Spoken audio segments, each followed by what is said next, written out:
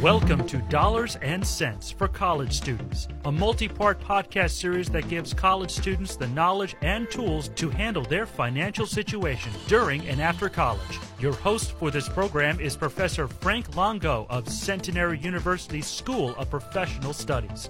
Please note that before making any financial decisions, please seek sound financial advice from a financial professional. And now, here is your host, Professor Frank Longo. Hello, and welcome to Dollars and Cents for College Students. Thank you for joining us. As current events indicate, we certainly live in interesting times. In recent days, we observed a private company, Blue Origin, successfully take 4 people to the edge of space and back. This occurred without incident, without glitch, and without injuries. Also impressive, this flight was autonomous. There were no pilots on board. It illustrates how major technological breakthroughs are happening. At the same time, there's an increase in COVID-19 cases in the United States that are attributed largely to what has been labeled the Delta variant. This variation has been labeled by scientists as more contagious but a less deadly illness than what I will call the standard COVID virus. Additionally, a number of high-profile people, including politicians, their staffers, sports figures, have tested positive despite being vaccinated. The COVID and the variant situation shook the market, causing, on one day, a decline of over 700 points, which was followed by an increase of more than 500 points the next day. What does all this mean? And how does it impact our lives and investing? We will address these questions today, as we should try to address all aspects of our life in a calm, thoughtful, and purposeful manner. Let's begin with what I personally see as good news, the Blue Origin Edge of Space flight. In case you are not aware, Blue Origin is a private company that was founded and is owned by Jeff Bezos, the billionaire founder of Amazon. He has a track record. This happened about 1 week after Richard Branson's Virgin Galactic company had a similarly successful flight, although it was directed by a pilot. By the way, Richard Branson is also a billionaire. There's another company involved in exploring space. It is SpaceX, an enterprise owned by another billionaire, Elon Musk. SpaceX has already won a number of government contracts. SpaceX is building a launch tower, which is also designed to catch space vehicles as they return to Earth. It has already begun some amazing projects. Why do I see all of this as good news? Well, looking back at the achievements of past space programs and their impact on everyday life, I see cause for excitement for future space programs. A large number of impactful products were produced in the past, including the computer mouse, portable computers, camera phones, wireless headsets, a lot of things we take for granted. Also, solar cells, water filtration systems, artificial limbs, firefighting equipment, CAT scans, and many more important and useful products. With a renewed interest and an investment in space programs, we can expect the development of numerous new products. It has already been predicted that a new means of delivering internet service will be developed as a result of the space program that will greatly reduce internet prices and expand the areas covered. It is predicted that space travel will develop into a $1 trillion industry as it will become a vacation and recreational opportunity. Personally, I will keep my feet on the ground, but I am interested in the improvements to everyday life that will be developed by the revitalized space program. I'm also interested in the investment opportunities that space travel and exploration will bring along with the new products that will be developed. Of the companies we just discussed, only Branson's Virgin Galactic is currently publicly traded. In other words, you can invest in it. I will fully research Virgin Galactic, along with the numerous suppliers to this company and to Blue Origin and SpaceX. The suppliers may prove to be worthy investments. We cannot ignore the fact that despite the recent success in the edge of space flights, there are significant risks associated with this industry. So our research needs to be careful and thorough. I look forward to discussing our findings in future shows.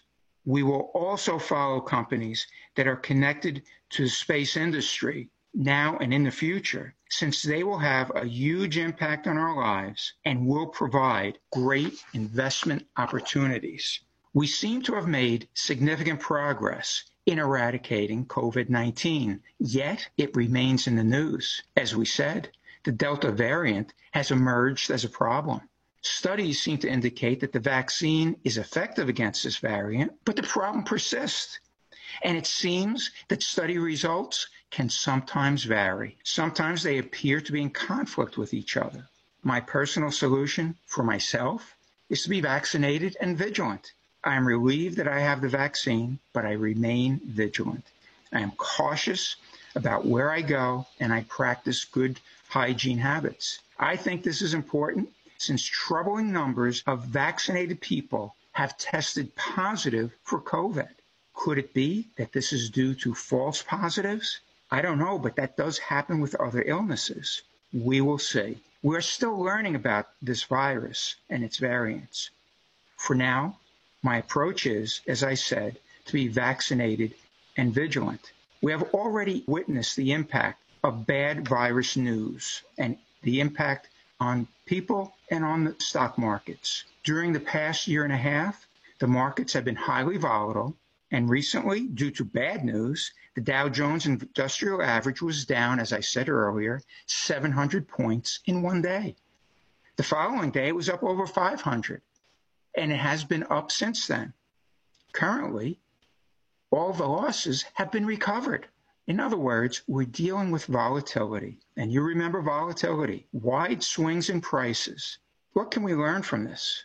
Well, this points out several stock market characteristics. And if we understand these characteristics, it helps us to better handle volatility. First, the market can and does overreact to news. Bad news gives professional traders an excuse to sell, to take profits, and that can lead to market losses. That happened the day of the $700 decline. This is often followed by bargain hunting, also among professional traders. That happened the day after the $700 loss, and it happened the day of the $500 rise. Remember, it is very difficult to be a trader. It is extremely difficult to know when to sell and when to buy back. Many non-professional traders, they sell low and then buy high, trying to regain their positions. And that is a recipe for disaster. Long-term investors ride out the downturn days, and they remember that historically,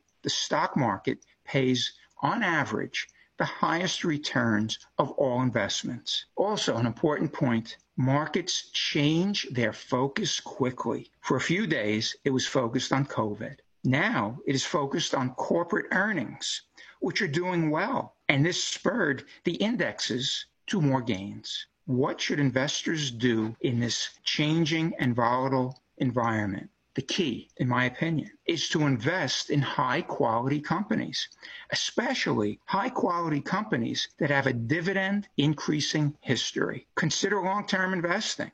Consider selling. An important thing to learn, when should you sell? Sell when something significant has changed about your investment, something significant that impacts its revenues and its profits. Stay calm during volatility and make thoughtful investing decisions. Panicking during down markets can lead to losses. The calm, long-term investor who feels they've invested in high-quality companies can sit out the downturns and wait for the market to do what it has done since its inception. It has produced, historically, the greatest gains of all investments. Another piece of news that I'd like to follow up upon is Vivendi Universal. the French media conglomerate. You may recall our discussion of this company and its planned spin-off of Universal Music, a top publisher, developer, and distributor of music products. It has contracts with some of the most highly regarded musicians in the world.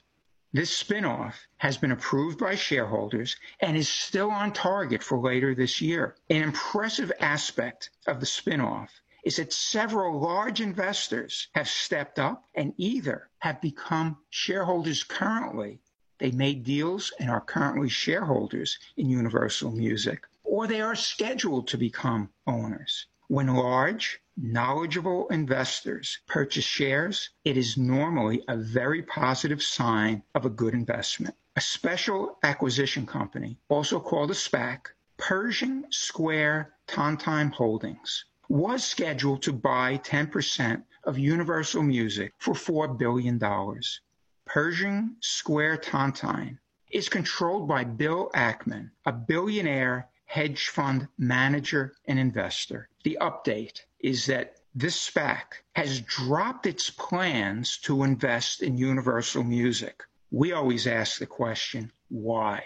Why did this knowledgeable, experienced investor drop his plans for his SPAC to invest in Universal Music? Is this bad news? Well, the Securities and Exchange Commission expressed concerns about the complexity of the SPAC's deal with Vivendi. The structure of the deal became an issue. As a result, Ackman dropped out. So this leads to another question. Is Universal Music now less attractive as an investment? The answer is clearly no. It is not less attractive because of Ackman dropping out of that deal. The deal was a complex transaction and it has no impact on Universal's business model or operations. So what did Ackman do? He took his SPAC out of the picture and instead committed his hedge fund, Pershing Square Holdings, to invest in Universal. In other words, Ackman still believes Universal is a good investment.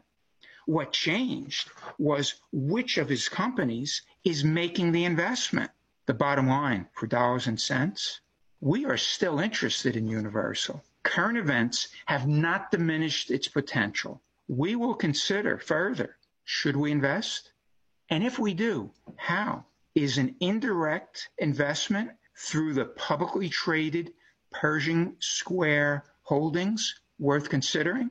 As I mentioned, Pershing Square Holdings is publicly traded. You can buy that today, and Pershing Square will have an interest in Universal Music. Pershing Square also has other interests. We need to explore them a little more deeply and let you know that if you make an investment in Pershing Square, we need to let you know just what you're getting into. So we will study that. It could be that a direct investment in Universal Music is better. Of course, that's not available to us currently. We will research and monitor this situation and let you know our views in a future session. I do find the Universal Music situation very interesting, as there are many more ways to deliver published music, and with the artists that are connected to Universal, it remains something that I personally will look into, and I am very interested in it.